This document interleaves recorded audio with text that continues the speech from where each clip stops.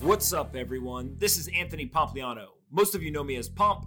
You're listening to the Pomp Podcast, simply the best podcast out there. Let's kick this thing off. Zuby is a rapper, author, speaker, and coach. He graduated from Oxford and has quickly become an international sensation. In this conversation, we talk about Zuby's decade as an individual creator, how he sees technology empowering creators, what it takes to survive profitably on your own, why the legacy media has created a divisive society, the importance of seeking truth over consensus, and why he continues to be a fan of Bitcoin. I really enjoyed this conversation with Zuby, and I hope you do as well. But before we get into this episode, I want to talk about our sponsors. Our first sponsor today is Athletic Greens. This is a new one, so listen up.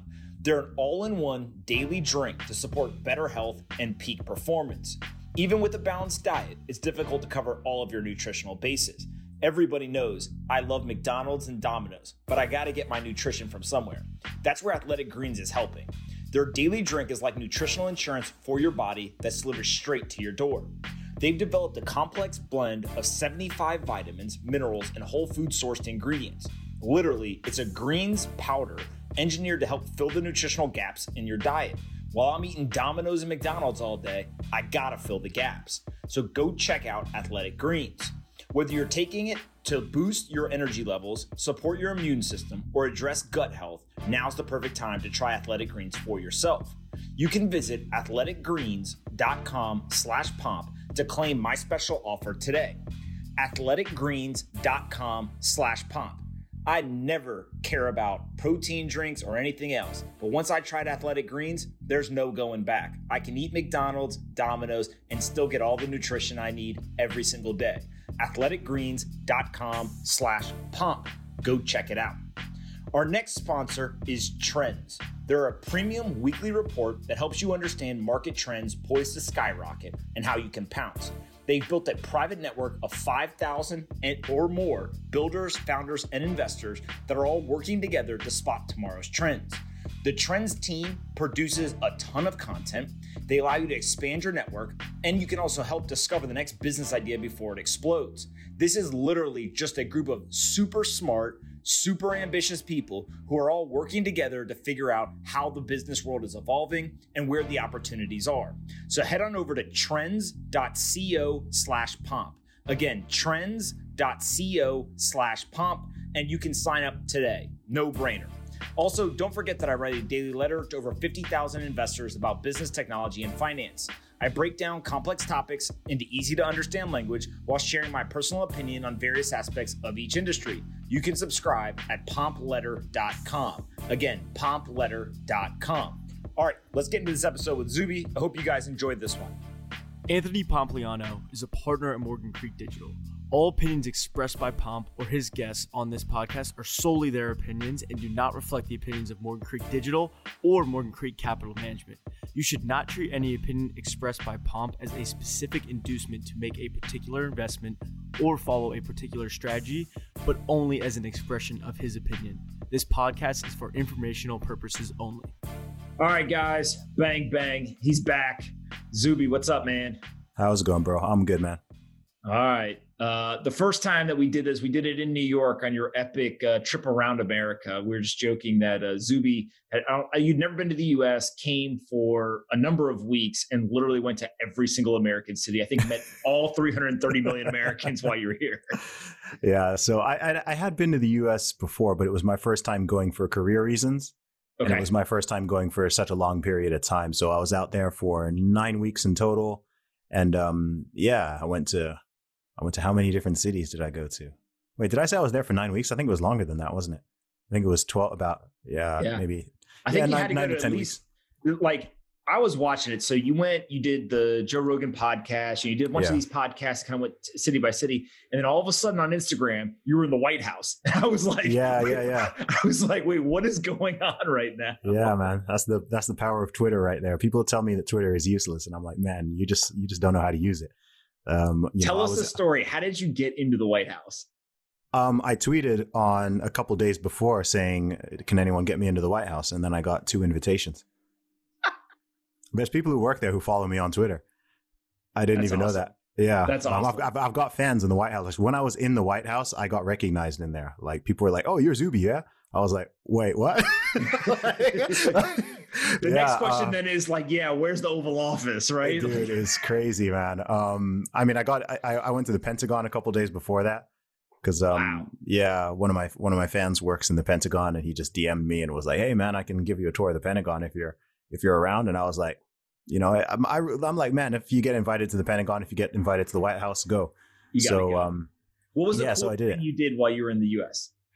Oh, wow. So many things, man. So many things. So yeah, I went to like 10 different cities in total. So I started out in California, went to LA and San Francisco.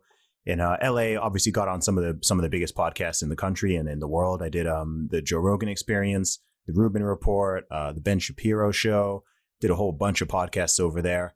And then, I went to San Francisco. After that, I was in Texas for a couple weeks. And the coolest thing was just being able to connect with so many people, man. Of course, I met yourself in New York. I did Michael Malice's podcast when I was in New York. And I did meetups in different cities as well. Mm-hmm. So I first experimented with it when I was in San Francisco. So it was like 6 p.m. and I was just hungry. And I just put out a tweet saying, "Hey, I'm in San Francisco.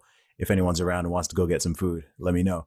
And I got like, a whole bunch of people DM'd me and were like, yeah, like let's meet up and stuff. So that I did it sort of as an experiment, and that was really cool. So I think I had ended up going out for dinner with 7 or 8 people, which was cool. And then I was like, oh, okay, this is something I can do. So I did the same thing in Nashville. I did it in Atlanta, in New York, in DC.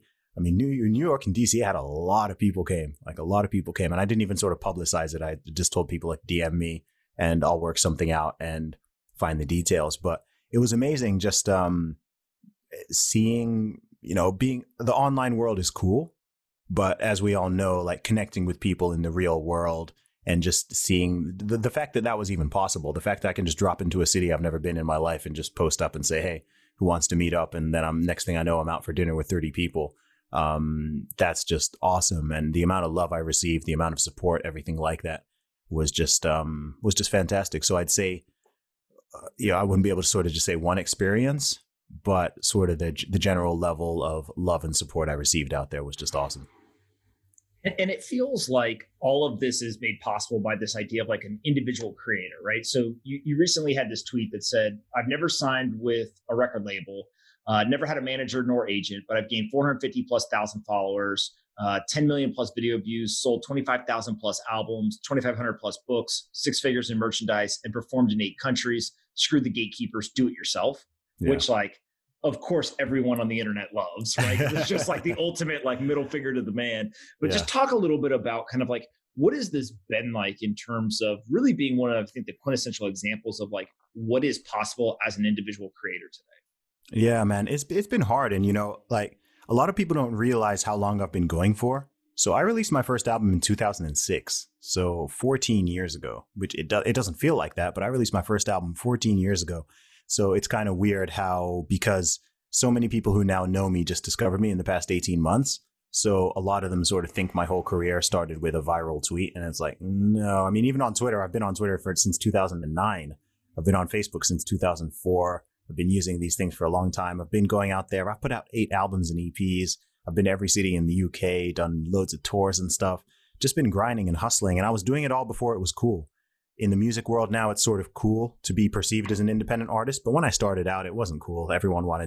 People wanted to get signed. Everyone wanted to be with a label. It was unsigned or signed. Now people say independent. I was saying independent from the beginning because I was like, I'm not even unsigned suggests that I'm trying to get signed, and I'm not trying to get signed. I'm independent. I want to own my own stuff in terms of the business, in terms of the creativity, in terms of the direction I want to go in, etc.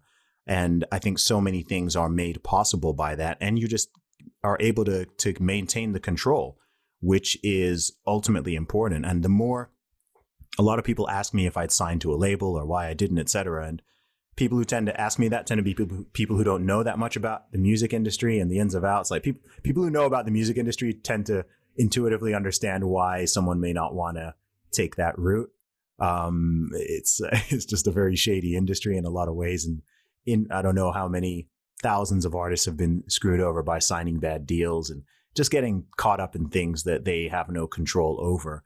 And I never wanted that to be me. And I also realized with the tools available, with the internet, with the ability to, have CDs printed, with the ability to get your music out now on, when I first started, it was pretty much just physical copies, right? CDs.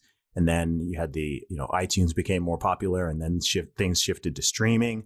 And you don't need anybody for that, right? It's the same with, I wrote and released my first book last year, Strong and Vice, which has now sold a couple thousand copies. And I just wrote it and I just put it out there. It's not even on Amazon, right? I didn't go through any publisher. I just did it. And that's what I do. Like, I don't ask for permission to do things that I want to do.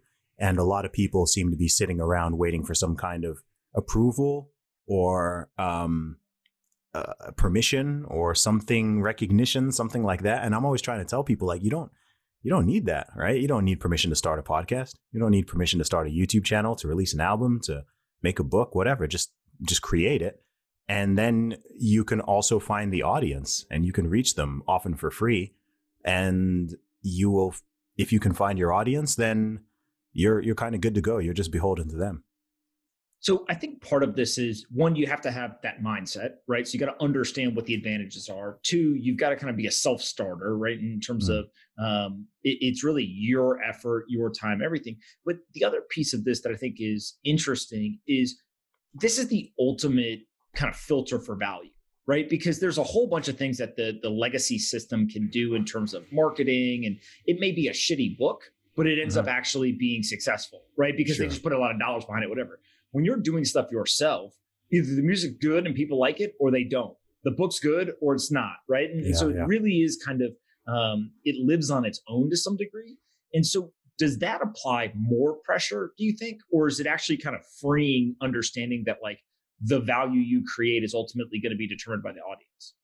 Yeah, it's a good question. I mean, I don't think about pressure a lot. I'm not someone who really deals with a lot of feelings of stress or pressure or anything like that. I kind of just do what I want and create what I want. And I believe that, hey, everything I do, I know it'll be successful to some degree. I don't know how successful it's going to be. I don't know how many people will like this song or want to buy this book or want to listen to whatever, but I know that, hundreds will, thousands will, and that's fine, right? Not everything needs to be a blockbuster. It's not like, in a lot of the mainstream industries, especially in entertainment, right? They're reliant on blockbusters. So I think that the majority of movies that Hollywood puts out lose money, but then they make it back up with interest on the ones that are super successful. Same goes with a lot of record labels and things like that. That's why they care so much about first week sales and second week sales. Like, to me, that's, cool. I want to get a good launch, but I don't plan to sort of just push it really hard for a couple of weeks and then stop. It's like, no, like, I released my book just over a year ago, and I'm still promoting my book. It's still selling at the same rate that it was selling when I first, in fact, it might be selling faster now because more people know me, etc. So, and it's evergreen content. So just keep going. And I think a lot of pressure is sort of imagined. I think a lot of people psych themselves out. You get this with some people who want to start things, but they never do it because they're worried that they don't have all the information, or it's not going to be perfect, or they're worried about people judging them, etc. And I'm always trying to just give people that push of, like, look, just do it, put it out there. And at the worst, no one's going to care because no one sees it.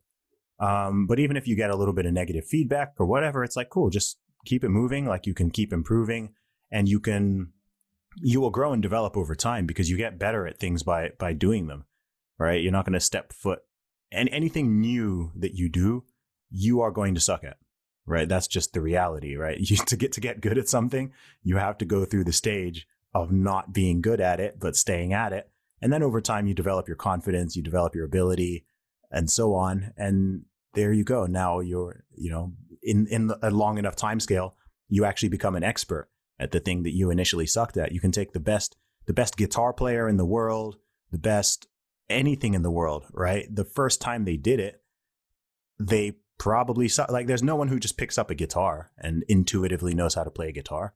Like, if you see someone amazing at guitar or drums or some instrument or whatever, they also went through that stage of being terrible. Any person you see, any YouTube channel you see, man, this guy's got 10 million subscribers. This podcast has millions of downloads. It all started from zero. Everyone starts from zero. So people sort of psych themselves up too much by comparing where they are now to where someone else is, but not considering how much experience and effort and time, etc., that person has put in. I can use a gym analogy here. Like, I get people who see me lifting in the gym, and if it's someone who's like new to it, especially teenagers, they'll come up to me like, man, I wish I had your genetics. And I'm like, dude, if you saw me when I was like 15 or 16, you wouldn't have been saying that, right? I mean, I weighed more when I was 15 than I weigh now, like 18 years later. So I wasn't just sort of born jacked or with a six pack or anything. It's like a lot of work has gone into it. But once someone reaches that level, it looks like luck or just innate talent, when oftentimes there's a crazy amount of hard work that's gone into it. Yeah. And one of the things that if you take podcasts, for example, or any sort of creative endeavor where you're putting content out, a lot of people are willing to work hard for a month or 3 months or 6 months. Yeah. They don't really have kind of the dedication and persistence to go years and years, right? So you're talking about, hey, you started, 2007, 2008 and kind of been doing this for a very, very long time. If you go and you look at the top podcasts, Joe Rogan started in the late 2000s, right? If you look at the Tim Ferriss, like all of these folks have started very early on. And so kind of 2007 to 2013 timeframe, and they worked hard for a decade or more. Yes. Right. And I think that's part of it, is like, it's the hard work, but then it's also the persistence to stay with something for a long period of time. And you've done that over and over and over again. So where do you think that comes from? It's because I know why I do it. And beyond that, I enjoy it. It's those two things. So I've got a very clear vision. I mean, my goal in life is to have a positive impact on over 10 million people through my words and my actions. And, 10 million people on an ongoing basis. I want to have like 10 million people I can consider fans. And so that drives everything. It drives my music. It drives my podcast, doing interviews like this, or writing books, doing public speaking, whatever it is. Each time I'm reaching new people, and it's like, okay, cool. I was impacting 100 people. Now it's 500. Oh, now it's 5,000. Now it's 50,000. And cool. Like, now millions of people have at least heard of me, and, hundreds of thousands are following and getting the message. And every day they're tuning in to see what is going on, even if that's just on social media. That's a sign they're interested to some degree. So that's what drives me. It's, I don't know exactly where that sort of innately comes from, wanting to have such an impact on the world, but I know that that's what motivates and drives me. So it's very easy, well, relatively easy for me to get over any obstacles or difficulties. And I've had, I left my full-time job in November 2011. So I've been full-time self-employed since almost 9 years now. And I used to be a management consultant, and I literally quit being a management consultant to go and become an independent full-time rapper, which is like, by a lot of people's ideas would probably be a terrible idea, right? Because you're taking something that's very stable and has a clear career progression to go and pursue something that's so out there. And keep in mind, like, I'm an Oxford University graduate. So people are like, well, wait, you could have gone to like Silicon Valley and, joined the sort of, the startup world, or you could have done this, or you could have done that, or whatever. I've got friends and family, investment banking, or, you could do this. There's all these options. And it was like, I want to be a rapper. Like, this is what I want to do. And I know I can't reach this goal of impacting millions of people doing what I was doing before, right? If I'd stayed in that career line, you wouldn't know who I am. That White House trip wouldn't have happened. I would have never been on Joe Rogan. I would have never had all these cool opportunities to do what I'm doing now and impact all these people I'm impacting now. So for me personally, that's what drives me. And also the things I do, I genuinely love. Like, I genuinely enjoy making music. I enjoy having conversations with people. I enjoy fitness. I enjoy putting out content, etc. So that also helps, because if you enjoy it, then it doesn't really feel so much like work. And I think the secret to your success, we talked about hard work and kind of the longevity of it, but also you tell the truth, right? You're super authentic, and you're willing to say things that you believe. It's very obvious you believe them. Sometimes those are things that are kind of consensus in society, and sometimes those are things that go against the consensus. And so how do you kind of get comfortable doing that? And kind of, what was the impetus for you to say, look, I'm just going to be super transparent and kind of honest with people, regardless of how the audience feels? Yeah, sure. So you get used to doing it by practice, just like everything. Again, another gym analogy, right? You put in you put in the reps, you put in the sets, you keep doing sessions. And, first time you walk in the gym, you probably can't, deadlift 500 pounds or bench press, 250 pounds or whatever, unless you're a freak. But you put in the time, you keep doing the reps, and over time you get stronger and you get stronger and you get stronger, and you become resilient, and you get to a point where it's like, okay, I've actually, I've met, if I were to estimate how many people I've met in real life, this is not online, I've probably met in real life and had conversations with 400 to 500,000 people. All right. So I've sold 25,000 albums hand to hand. That's how I used to sell my CDs. So you can imagine to sell that many albums, how many people you need to actually speak to and engage with. So I developed a really, really, really thick skin over those years, right? And anyone who's ever done direct sales or direct promotions, you develop a thick skin because, you deal with constant rejection. You deal with people being rude, people not understanding what you're doing, people not caring about what you're doing. So when it comes to online stuff, I'm like, man, whatever. People are like, oh, what if you tweet something and someone gets angry? I'm like, you think I care? Like, I don't, and I don't go out of my way to rile people up. I don't consider myself a provocateur. Sometimes I know some things I say, like, it's going to get a reaction, but it is rooted in authenticity. It's rooted in kindness and compassion. It's rooted in wanting people to know the truth and to tell the truth and not be deceived, etc. And also just wanting to put my own opinion out there. And if people disagree, that's totally fine. If people agree, that's totally fine. We can have conversations. I enjoy sparking conversations.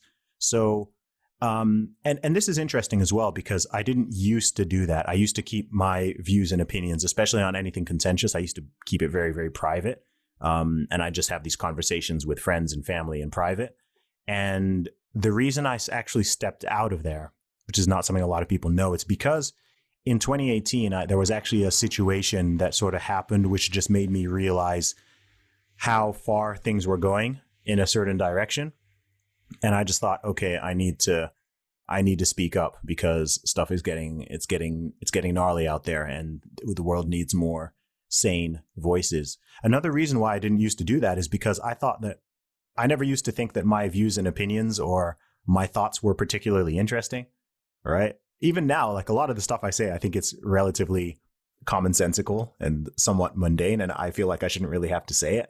But the weirder the world goes, and the more that other people are lying and deceiving people and stuff, the more refreshing people find it to just have, individuals out there who are just willing to have conversations and share their honest thoughts and not be wanting to, silence people or, just sort of fit in these weird boxes that people think they're going to be in or whatever. And again, you get this a lot in music and entertainment. I mean, it seems like every single person in music has the exact same views on everything, which is quite a clear sign that somebody's lying, somebody's lying. How does every celebrity have the same view on everything? Like, I don't really buy that. And yeah, people get locked into these positions. And as you're saying, a lot of these people are beholden to others. So with me being independent, right, if someone has a problem, sometimes I'll jokingly say that they should speak to my manager if they have a problem.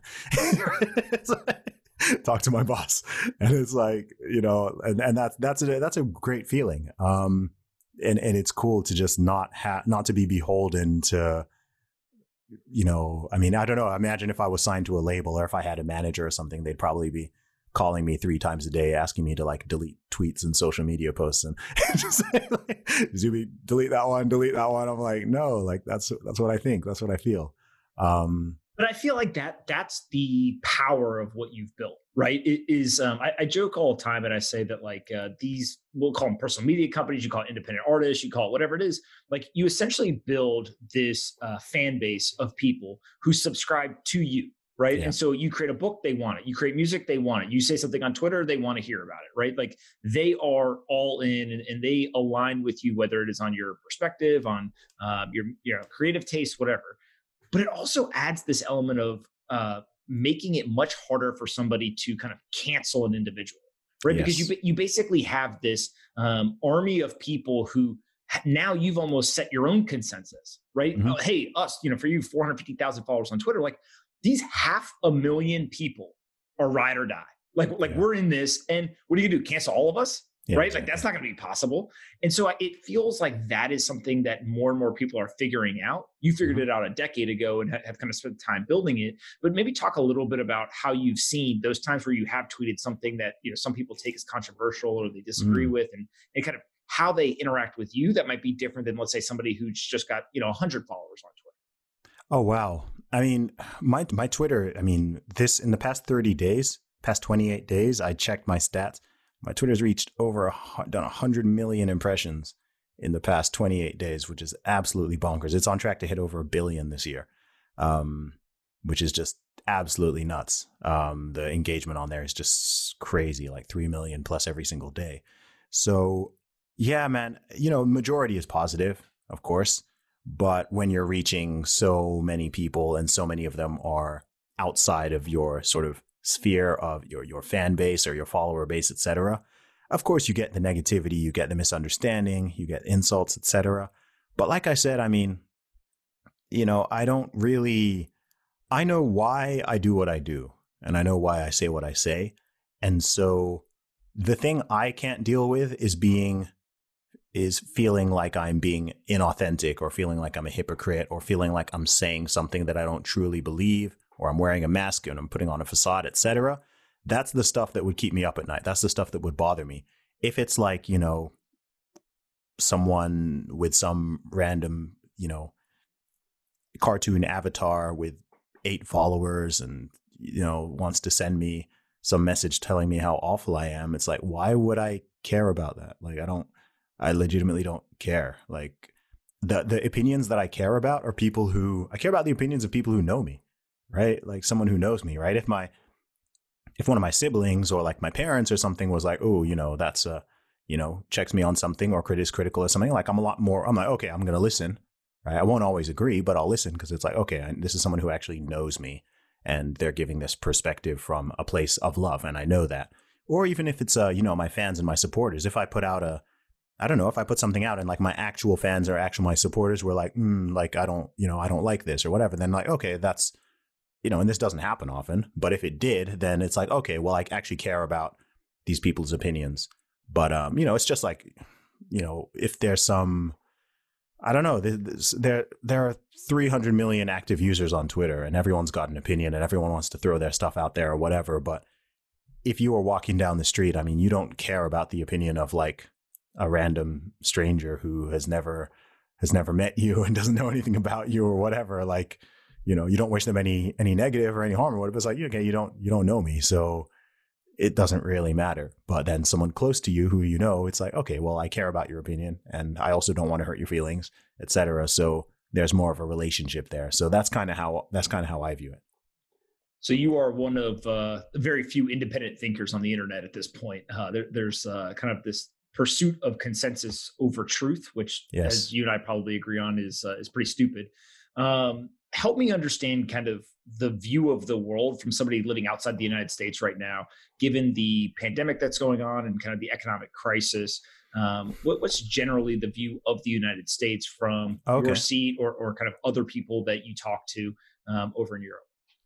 I think the consensus is, I think the narrative is that some countries, including the USA, I think the narrative is that they haven't handled this very well. And you get that from different angles, right? You have the people who are, think there should have been more lockdowns and things should have been, people should have just grabbed the reins of control and forced people to wear masks and forced lockdowns and instituted fines and stuff. And then you have the people who are, more libertarian minded, who are like, the lockdown was a disaster, destroyed the economy unnecessarily for a virus with a 99.9% survival rate. It didn't make sense to do this, to make all these people unemployed, etc.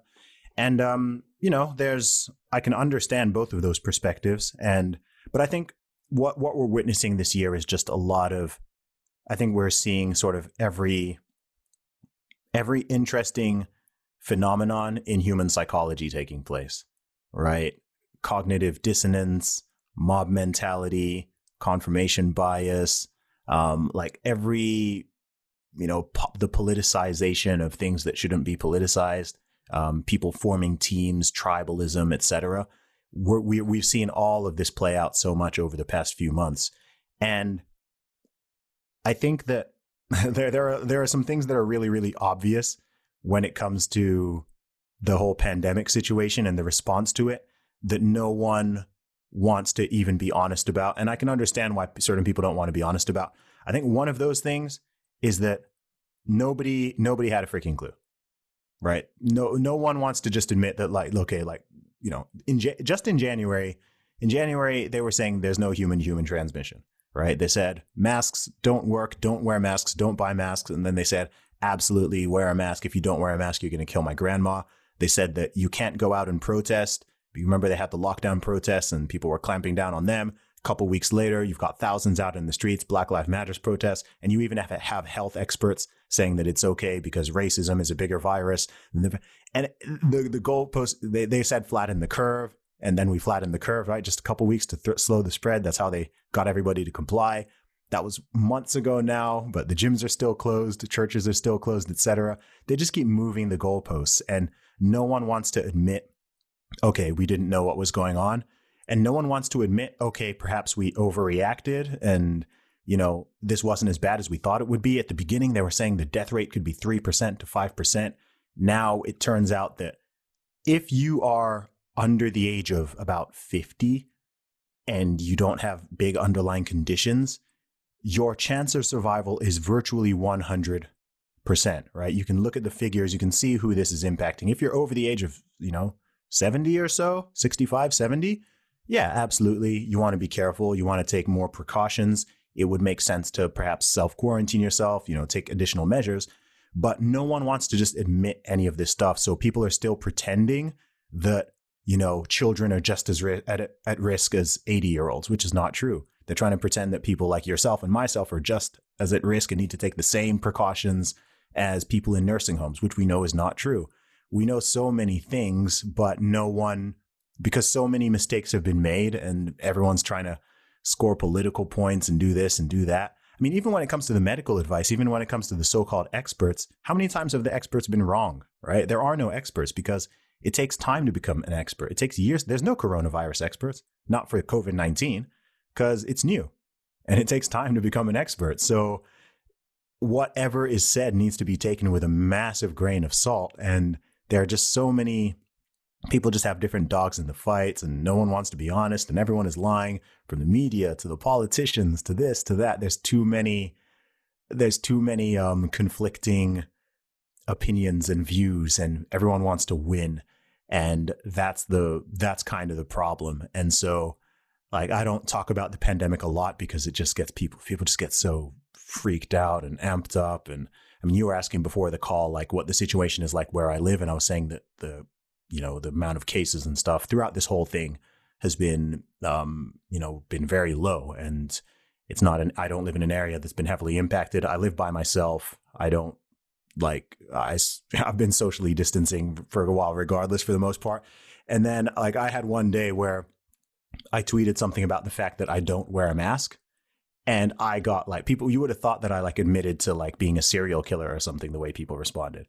And it's crazy because people don't even factor in the fact that, like, things are different in different parts of the world and in different places. So someone might be in a place that's heavily affected and everyone's wearing masks and whatever. I'm like, no one wears a mask here. Like, it's not a thing. Like, I can go outside, I can go to the park, and there's thousands of people are out. People aren't even social distancing. No, it's like, well, it's not a heavily affected area.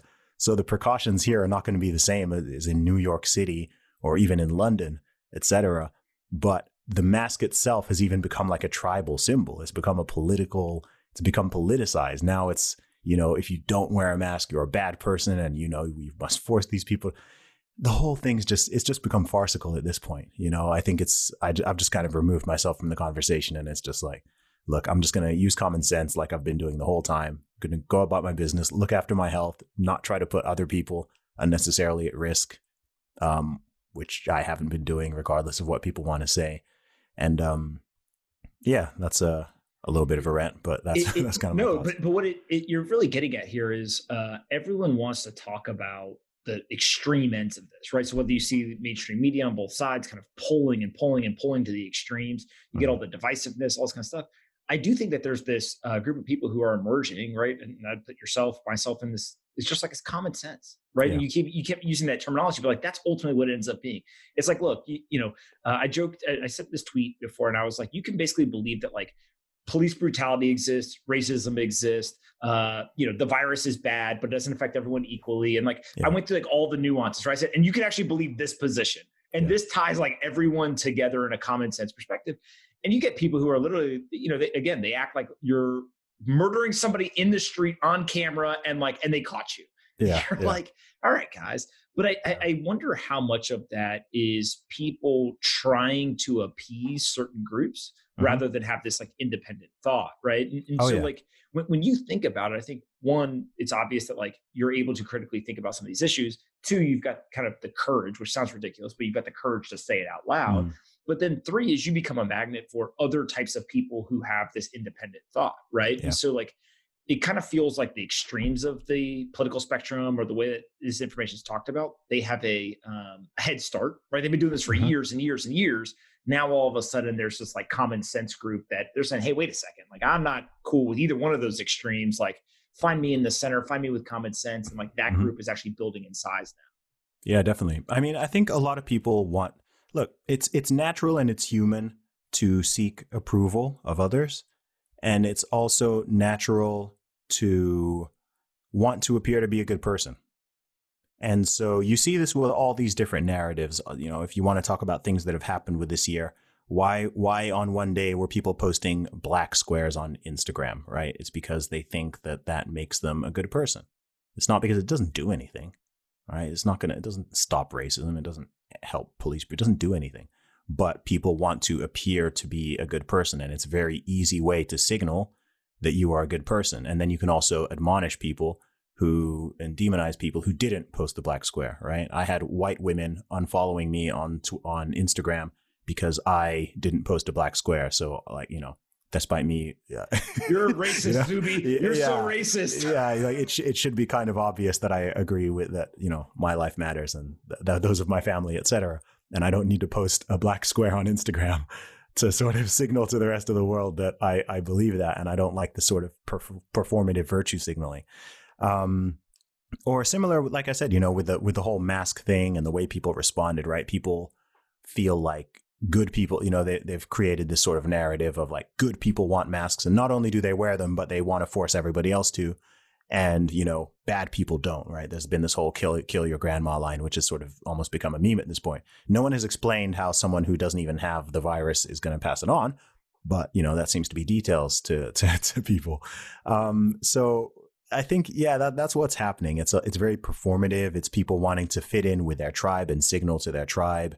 It's people wanting to, show that they are virtuous citizens and that they're behaving well. Not only are they behaving well, but other people are behaving poorly. So I'm going to point out, you're getting seeing a lot of these videos of people running around with their cameras and, shaming people for not wearing masks or trying to shame people for this or that. And I'm just like, this is really silly. It's really silly. It's not productive. It doesn't unite people either.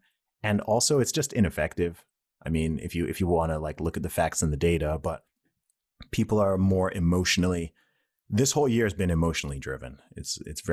Everything is very emotionally driven. There aren't a lot of people who are like, okay, let's be reasonable. Let's be fair. Let's not be like super partisan about this. Let's just look at what works and what doesn't work.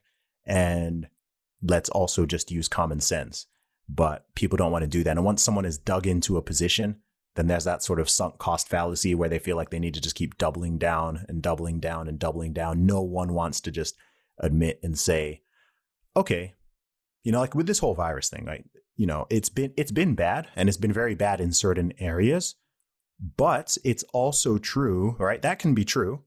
And it can also be true that in many ways and in many places, the reaction there was a huge overreaction, right? Was it necessary for 42 million? Was it 42 million Americans lost their jobs so far? The latest number as of today is 52 million Americans in the last 4.5 months. 52 million. So what's that? That's like maybe a quarter of the working population, I'd guess. Yep. So one in three, basically. Okay. 1 in 3. So that's with that number. And then as we know with the virus, with the data come out from the countries, strongly suggests overall it seems like the chance of someone, a random person dying if they catch this virus is less. I believe it's under 99 point.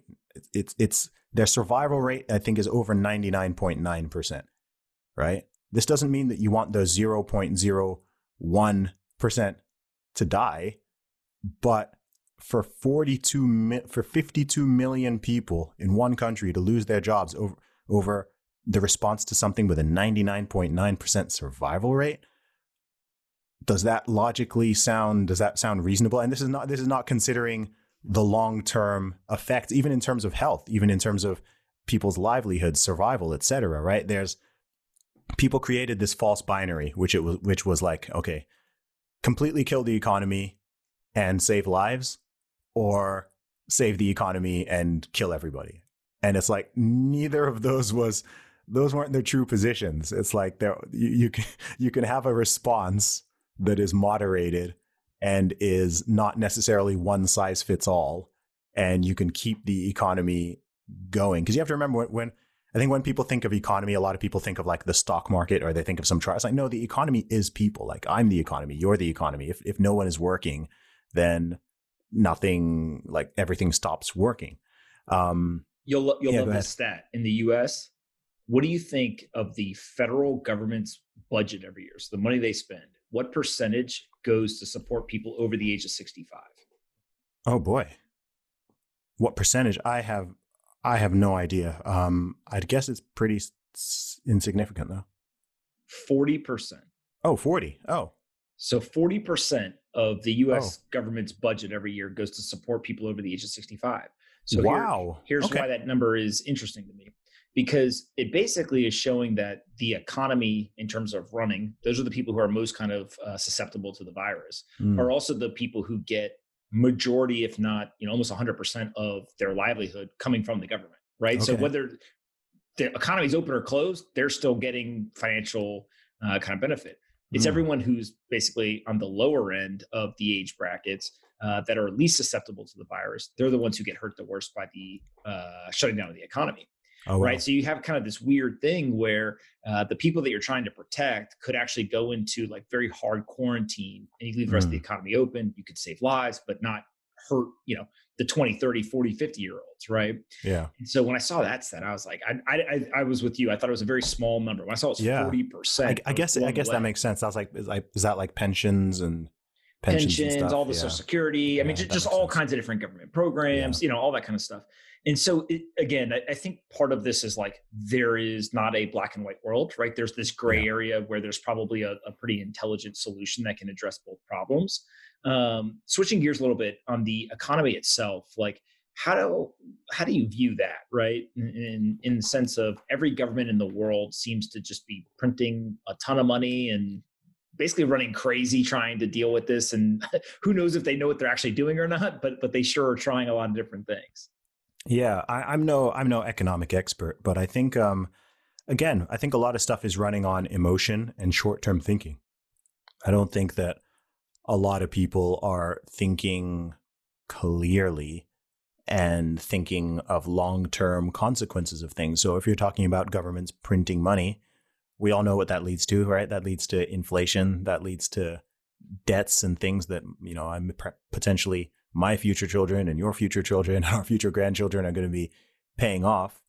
And no one wants to think about that because in the short term, it's expedient, even politically, right? You guys are in an election year. There's elections coming up in November. So every single thing that is happening and everything people are saying, it's also being tainted by the idea of, okay, is this going to help or hurt us and our opposition, right? So, and that's a terrible situation because, say, for example, if Donald Trump or the Republicans have a proposal or a bill or something that's going to genuinely help Americans, there is an incentive amongst people in the media and the political opposition to railroad it, right? And to block it, even if they knew, in fact, because they know that it would help, right? They don't want that because they know that's going to increase the probability of people voting for Trump and him being reelected and everything. And so once people are thinking in these lines, the what's best for people is totally sidelined, right? They just start thinking, okay, what's best for our political strategy? How can we increase our chances of election, et cetera, right? There are people, they probably won't say it out loud, but there will be people who are really, really hoping that stuff does not recover because they don't want Trump to be reelected, right? They're so opposed to him that they would rather America suffers and Americans suffer just so they can get this guy out of the White House. And as soon as you're thinking that way, and this could run in either direction. I'd say this the same if whoever was in power and the opposition. I just think that this is very, very clear right now that people are just so partisan and tribal that they just want what is expedient in the short term, and that's a shame.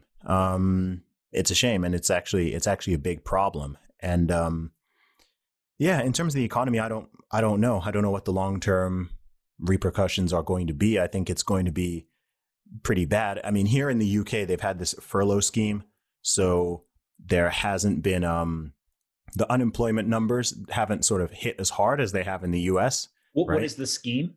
So the government, so people are being furloughed. So essentially, the government is paying millions of people 80% of their salary during this whole period. Right. So the government is paying people 80%. So all the people who are not working, the vast majority of them, they've been furloughed, right, instead of just losing their jobs outright. But what this means is, of course, I don't know how much that's costing the government, but also it means that a lot of the impacts are delayed. So in the US, you guys kind of got hit like straight off the bat. Boom, 17 million this week, 20 million this week, et cetera. But in the UK, we don't even know what those long-term unemployment numbers are going to look like because it's all being sort of propped up, but it might come to sort of September, October, et cetera, when the furlough scheme ends. And then, some of these businesses have shut down. Some of them are going to lay off a bunch of people. Some of them are going to convert more to remote working, et cetera. So we don't yet even know here in the UK and perhaps in other European countries what the sort of impact is going to be even just later this year. It could happen that, okay, millions of people by December are now out of work, even though they sort of feel like they're still being paid right now, but they might go back and sort of get that bad news, et cetera. And then, of course, the long-term damage. I don't know. And taking kids out of school for so long. And there are a lot of things that, again, I just don't think people have people didn't really sort of sit down and consider and think about. There was the panic, and, the panic and the freak out was initially justified, right?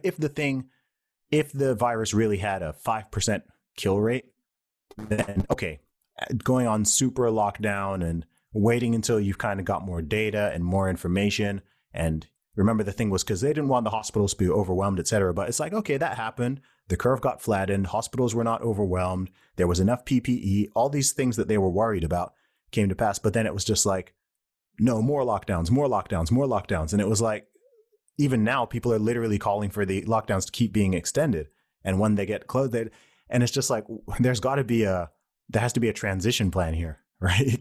This is not something you can just carry on indefinitely without consequences. But it feels like almost as the government saw this coming and they were like, hey, you know what? We're going to step in and intervene, and we're going to provide a bunch of programs and ideas and even mandates in some cases to like bridge the gap, right? So if we're going to shut it down, there's a bunch of people who may lose their jobs. But if we go on lockdown, it'll be over in 4 weeks, and then we can kind of bridge everybody. And then like the economy will reopen and everything will be fine, right?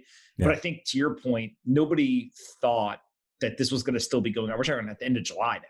Right. We're 4.5, 5 months into this thing. Nobody thought it was going to go this long. And so you can see most of the programs end. In the US, they had like this beefed up unemployment insurance. It ends at the end of July, right? The PPP loans, which basically they gave to businesses to not fire employees. You can't fire anyone before the end of September. But on October 1st, you can start firing people. Oh, right? wow. So, okay. So like kind of all these programs that they had first put in place back in March actually end in July, August, or September. And so, my thought was like, that's probably when they thought this was going to be over by. But now, like, I don't think this is going to be done. Right. And so in that case, what do you do? And look, there's no right answer, but it just feels like, in the UK, in the US, like everyone everywhere is dealing with it. And your point earlier about just say, hey, we don't know. Right. We're doing the best we can with the information we have today. You almost set yourself up for better response later on, because people don't say, well, you were acting like you knew what was going on earlier and you were wrong. right? When you kind of approach it as, I don't know, but here's the information we have, and we're going to make the best decisions we can. I think people are less mad later on because they understand, this is a human process that's really built on just the information you have. Yeah. And the thing is, and telling the truth is not incentivized. It's not incentivized. I mean, I remember, when Boris Johnson, fairly early in the situation, he said, people are going to die. Some of us are going to lose family members. And he was shellacked for saying that, even though it was the truth. It was the truth, right? Some people will die. That is literally the truth. And you're not supposed to say that as a politician. You're not supposed to say some people are going to die. But it's the reality. And it's also a reality that we implicitly accept every single day. And when people, don't understand that, I say, okay, why don't we reduce the speed limit on highways to 20 miles per hour?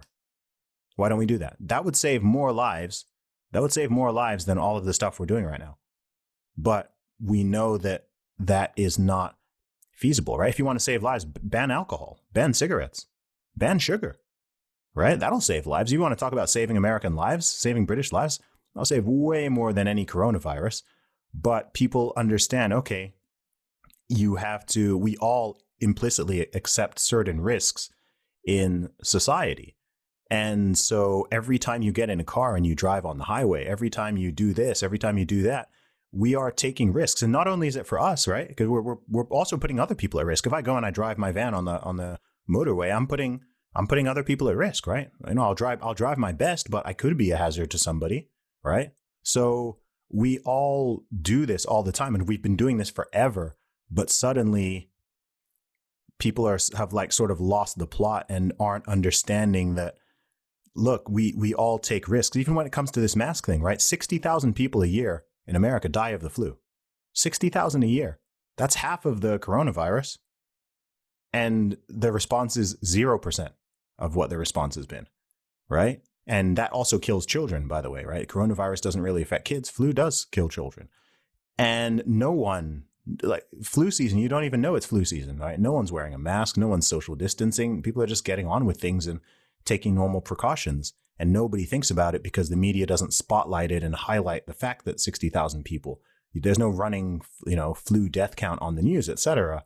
So people respond in a very different way. And it's, if you have the power of the media and you know how to sort of use data and statistics to your advantage, it's very easy to make people freak out over things, right? I mean, and you see this with so many things. I mean, right now, you have people running around talking about how there is an epidemic of police brutality and police killings. No, there's not. No, there isn't. Right?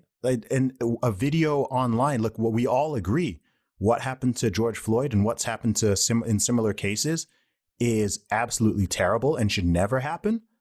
But to say that it's an epidemic, to say that this is everyday life for Black Americans, I'm like, no, it's not. Right? That's hyperbole. That's emotion.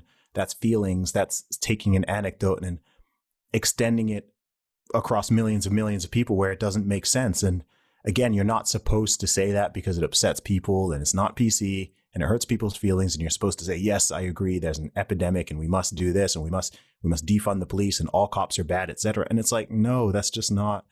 It's just not. It doesn't reflect reality. And I don't know, it's easy to sort of have this conversation on a one-to-one basis or with a small group. But if you try to do that on any type of public platform, let alone if a politician came out and said some of the things I'm saying, all right, they'll be calling for their heads tomorrow just because you're not supposed to say the truth. Yeah, but it gets back to consensus over truth, right? Yes. Is everyone wants to pursue the consensus via the truth. And the part to me that I think is just hitting me over the head is how much society lacks good grounding in science and math, right? I mean, if you really think about this, by the way, I'm not an epidemiologist, neither are you, right? I'm not a mathematician, neither are you, but there's some basic things that everyone should be armed with, right? Mm-hmm. And being able to kind of see a problem and be inquisitive enough or kind of intellectually curious to go get the data, look at the data, and be able to make very, very clear distinctions between is this statement or this consensus directionally true or not. It feels like we just haven't armed people with that science and math kind of understanding to do it, because you literally see, my favorite is they keep showing the aggregate amount of cases in countries. So they'll compare, a country that has 9 million people with a country that has 330 million. Oh yeah, yeah. And all they'll say is, well, this country has 100,000 cases, and this country has, only 1,000. Yeah. It's like, hold on a second, time out. Like, yeah, dude, taking one step further, we have no flipping idea how many cases there are. We don't know. We have no idea. Like, we literally have no idea how many cases there are. You're in you're in Europe, so you probably didn't see this, but okay. In the United States, there was an article that went viral across a lot of these kind of non-mainstream media. But basically, I think it was in Florida, a guy died in a motorcycle accident. Oh yeah, like literally motorcycle accident, COVID death. Yep. And now, look, I understand the financial incentives that the hospital or whatever gets paid if it's a COVID death. Like, it makes complete sense when you understand what the incentives are. Exactly. But that's the type of stuff where that one kind of anecdote, I come out and say, we don't know. I don't know if it's overcounting or undercounting, because there's a whole bunch of data you can look at that can tell you both stories. But what I do know is that guy probably didn't die from COVID. He probably died from a motorcycle accident. Even this is the thing. We don't really have proper data even, right? We don't have we literally have no idea how many people have had coronavirus. Have you been tested? I have not. Have you? No. Yeah. We could have had it. I don't know. Yep. I could have passed through me all right. I don't know. You don't know. Most people have not been tested, and certainly haven't had the antibody test. So we literally don't know, right? Half of New York could have had it, right? 4, 5, 6 million people could have already had it. We don't know. It could be, we literally do not know. So even when you're talking about, you're trying to do these calculations, and even if you're talking about like death rates or hospital, they're basically made up numbers, because it's all based on the more people you test, the more the cases there are, right? So if you tested all 330 million Americans, then the number of cases, inverted commas, would probably spike like 20x. Because you've actually tested people. You want to hear an even crazier one? So my brother recently started writing a bunch about the business and money behind sports, right? So he creates this thing. And when he first started, I was like, what's he going to write about? He's going to write about the contracts of somebody or whatever. But earlier this week, he put together a piece on COVID testing of professional athletes in the state of Florida. And what ends up happening is these professional sports are all restarting their leagues in that specific state. And they're doing things like 10,000 tests a week for the players, the trainers, the coaches, the support staff, all this stuff. And they're trying to make sure inside of these like bubble-like areas. Well, the professional athletes get the results back in 12 to 24 hours, but the general public is supposed to get it back in 5 to 7 days and could take up to 10 days. And so he basically was like, look, you can't, make a direct comparison, but there's definitely this like, one group gets to get the results faster and has better access to testing versus another group. And so when you start to test the public in that scenario, all that number that gets reported is, here's how many people tested positive. Yeah. But it could be that the percent of people being tested is going down. But again, it's just this aggregate number, and it's on CNN and all these places. And it's like, hey, here's how many people got tested. Or in the NBA's case, they say nobody has tested positive in the last 2 days. Yeah. Hey, that's great. But there's like 300 people. Right? You could have tested 2 people. Yeah. Like it's just to your point, I think we don't know what the data is, and it requires people to just say that. Like, that's not a bad thing to say, is we don't know. And actually, that's probably the more intellectually honest thing. Yeah, but the incentives are messed up. This is the problem. I think everything we're saying, it comes back to incentives. Whether you're talking at an individual level, society level, sort of science level, politician level, it all just comes down to incentives. And the incentives people are not incentivized to be honest and tell the truth. People are absolutely not incentivized to admit making mistakes. People aren't even incentivized to do the best thing for the citizenry in some situations, because, and it's a shame. And I don't know the solutions to all these things, but I think that trying to be rational and clear thinking, and to at least be willing to discuss them without trying to demonize people, is normally a good start to fixing anything. You're making too much sense there, my friend. to finish up, what's next for you this year? You got kind of half a year left in 2020. What are you working on? Yeah, man. Well, doing more of everything I'm already doing. So got more episodes of my Real Talk with Zuby podcast coming. I've had some appearances on some fairly big shows which are coming out. I am going to start writing my next album. I do want to release a new album in 2021. So I want to get back in my music zone and just spend a few weeks, maybe a month. I'm going to just get an Airbnb in some random city and just vibe out and make a bunch of new music. So new music is coming. My plans have been stifled, like I said, until the travel situation goes back to normal. I was hoping to spend a lot of time out in the States this year, but that can't happen until the travel ban is lifted. So just kind of doing more of what I'm already doing and continuing to develop and grow and do it better. I already do all the things that I want to do. I'm just trying to do them more and do them better and reach more people with them. So, can expect more of everything you love about Zuby.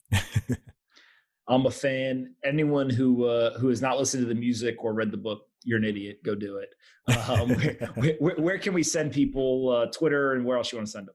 Yeah, sure. I'm at Zuby Music, Zuby Music on all social media platforms.